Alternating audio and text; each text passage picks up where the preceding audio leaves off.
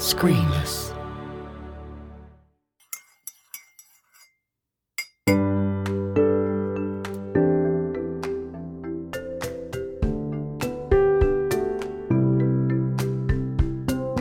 Michael Price, composer, performer, beacon of the composing community.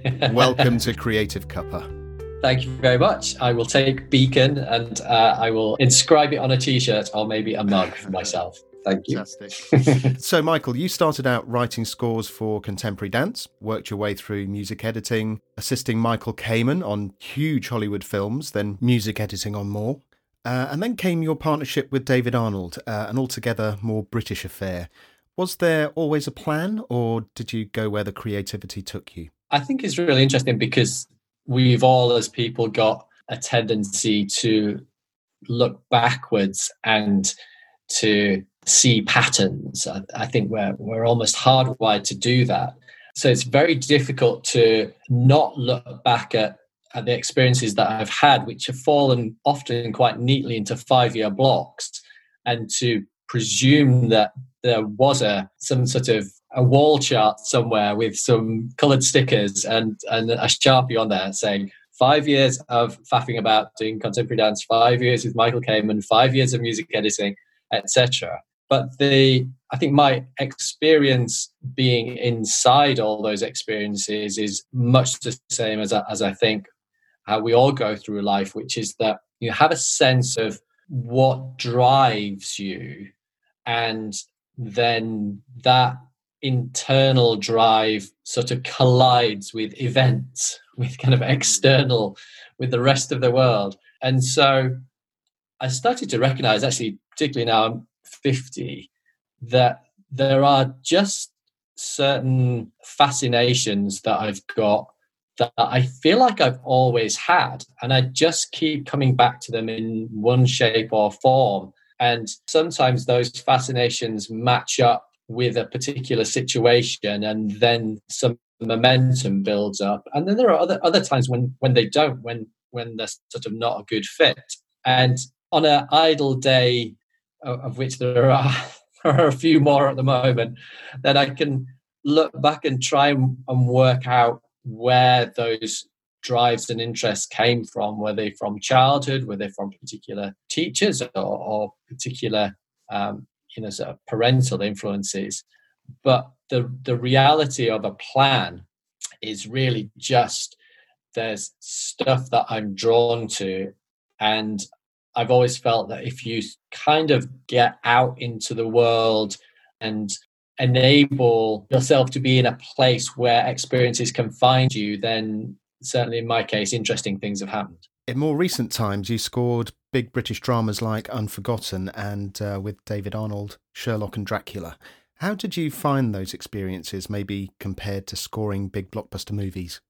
Well, it's really interesting because I think certainly when I was working with Michael Kamen as an assistant, which, as I mentioned, was 5 years of time sort of in the trenches with him. And that period covered things like the first X-Men film, Band of Brothers, an album with Metallica and the San Francisco Symphony Orchestra, just these huge, huge projects. And I think there was, particularly then when I went into music editing on Lord of the Rings and various other sort of big, expensive Hollywood films, there was a sense potentially that was a pinnacle of expression, that was where anybody who worked in music to picture was aiming for. And I think, as with a lot of experiences in life, once you've been in and inside them and been an integral part of a big Hollywood film or a series of big Hollywood films, then the mystery of what it might be like is broken a little. It kind of is what it is. There are some good bits and there's some really, really horrible bits.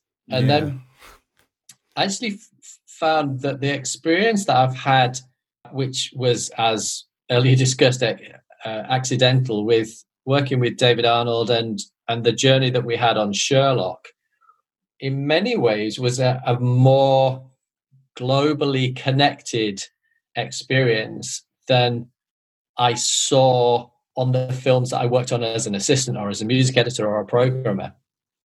in that I think there's something in this new wave of long form TV, particularly the shows that get taken to the heart of the audiences that watch them, that are connected in a way that very few film experiences have, apart from, maybe the Star Wars or Lord of the Rings itself. But the Sherlock experience feels like in many ways it's been a kind of on the same scale as those blockbuster films. Yes, yeah, in popularity, yeah. Were you surprised by the reaction? Entirely, as always. Confused and surprised is my sort of natural state, really.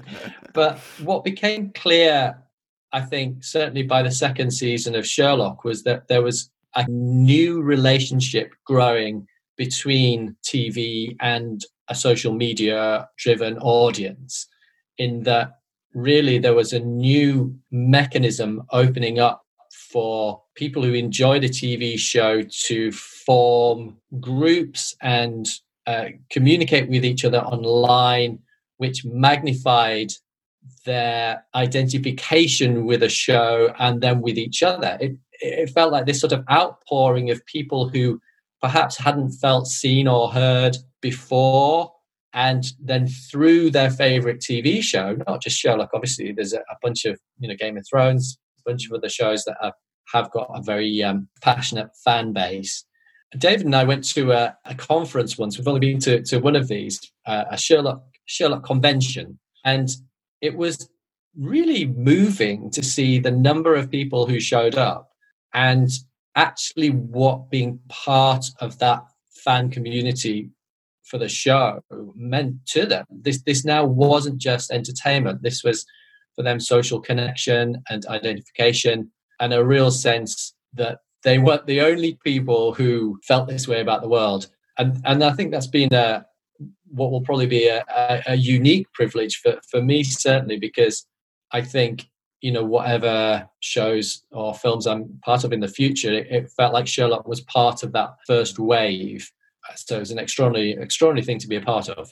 Do you find that connection then helps you creatively? The connection with the fans, with production teams, other composers? I think it's a very interesting question, because there is always a point, and we had it on Dracula. It was because Dracula is the same team in very many departments as Sherlock was. So Mark Gatiss, Stephen Moffat as writer and showrunners.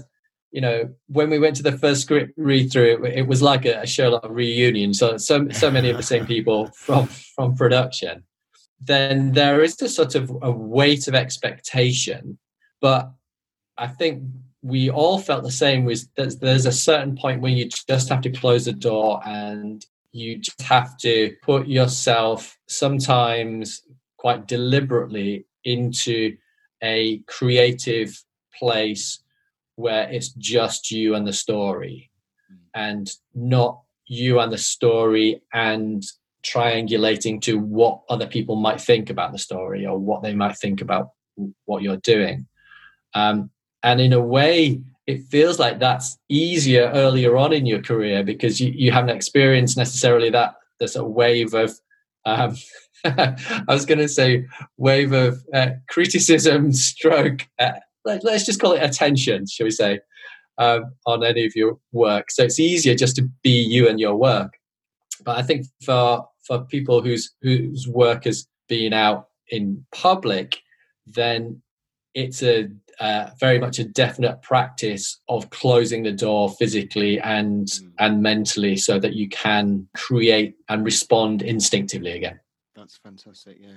So you mentioned, we talked about being connected. The current situation we find ourselves in about the coronavirus and staying indoors, and lots of composers and the post-production community work has really slowed down, if not stopped. You responded really quickly with a webinar group called Coffee Break, which is on Zoom every Monday at 3.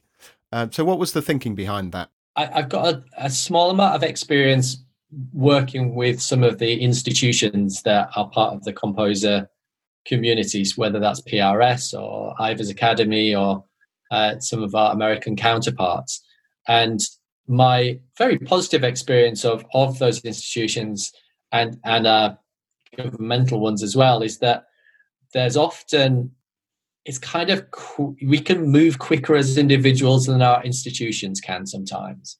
Yeah. And it felt like there was a need that I felt to just reach out and have some kind of immediate forum for composers to gather around, almost while our institutions could see what was going on and form a response at scale. However, I think then what happens often in these situations is that actually the sort of grassroots, quick and dirty response itself then gathers a certain momentum because of the authenticity of that. We didn't set up Composer Coffee Break with any great thinking or planning, other than I think it really dawned on me how serious the situation was going to be, not from a medical point of view, but from a sort of an experiential point of view for the composer community on a Sunday night. And so I put out a message on Twitter whether we could get together on the Monday afternoon, sort of, half a day later. And so now we've done 4 of them. And we get 200 or 300 people on the chat room live. That's amazing. Which and it's it's not the same as all being in the room together, clearly, but you can almost feel as the weeks go on that we're all evolving necessary ways to communicate, which give us some of what we need. So whether that is kind of factual information about schemes and help that's available, or it's just banter, it's just that sort of human sense of taking the and deflating a very challenging situation, sort of reducing the sort of gallows humor that I think pretty much all professions that involve either emotional or physical stress have seemed to develop. Kind of, you could argue almost in a weirdly positive way that the composing community has never been closer, because it's forced together, isn't it? It's a very fair point. And there were signs of that over the Christmas period when there were a couple of responses to some of the business practices of some of the bigger broadcasters where the composing community did manage to get together for a moment to speak with one voice. I mean, what I'm hoping is I'm hoping that Composer Coffee Break can just stop, and we can actually, because that will mean that we can go back to sitting in the bar at Abbey Road or in coffee shops and actually kind of, being in person. And also there's amazing work being done by the institutions in the background to scale some of the ideas that we've kind of accidentally come up with. So it's one of those projects that I really hope will find itself joyfully redundant at some point. Or it'll morph again into something entirely different. Yeah. Yes. Well, Michael, where can listeners find you online? I think the quickest place at the moment is Twitter, where I'm Michael _ Price. And, great. And it's been sort of interesting having those conversations and using that quick means of connecting together with new people. So send me a comedy message. We need all the laughs we can get right now. Fantastic. I'll put all your other links in the show notes as well. But for now, Michael Price, thank you ever so much for joining me for a cuppa. Thanks, Gareth.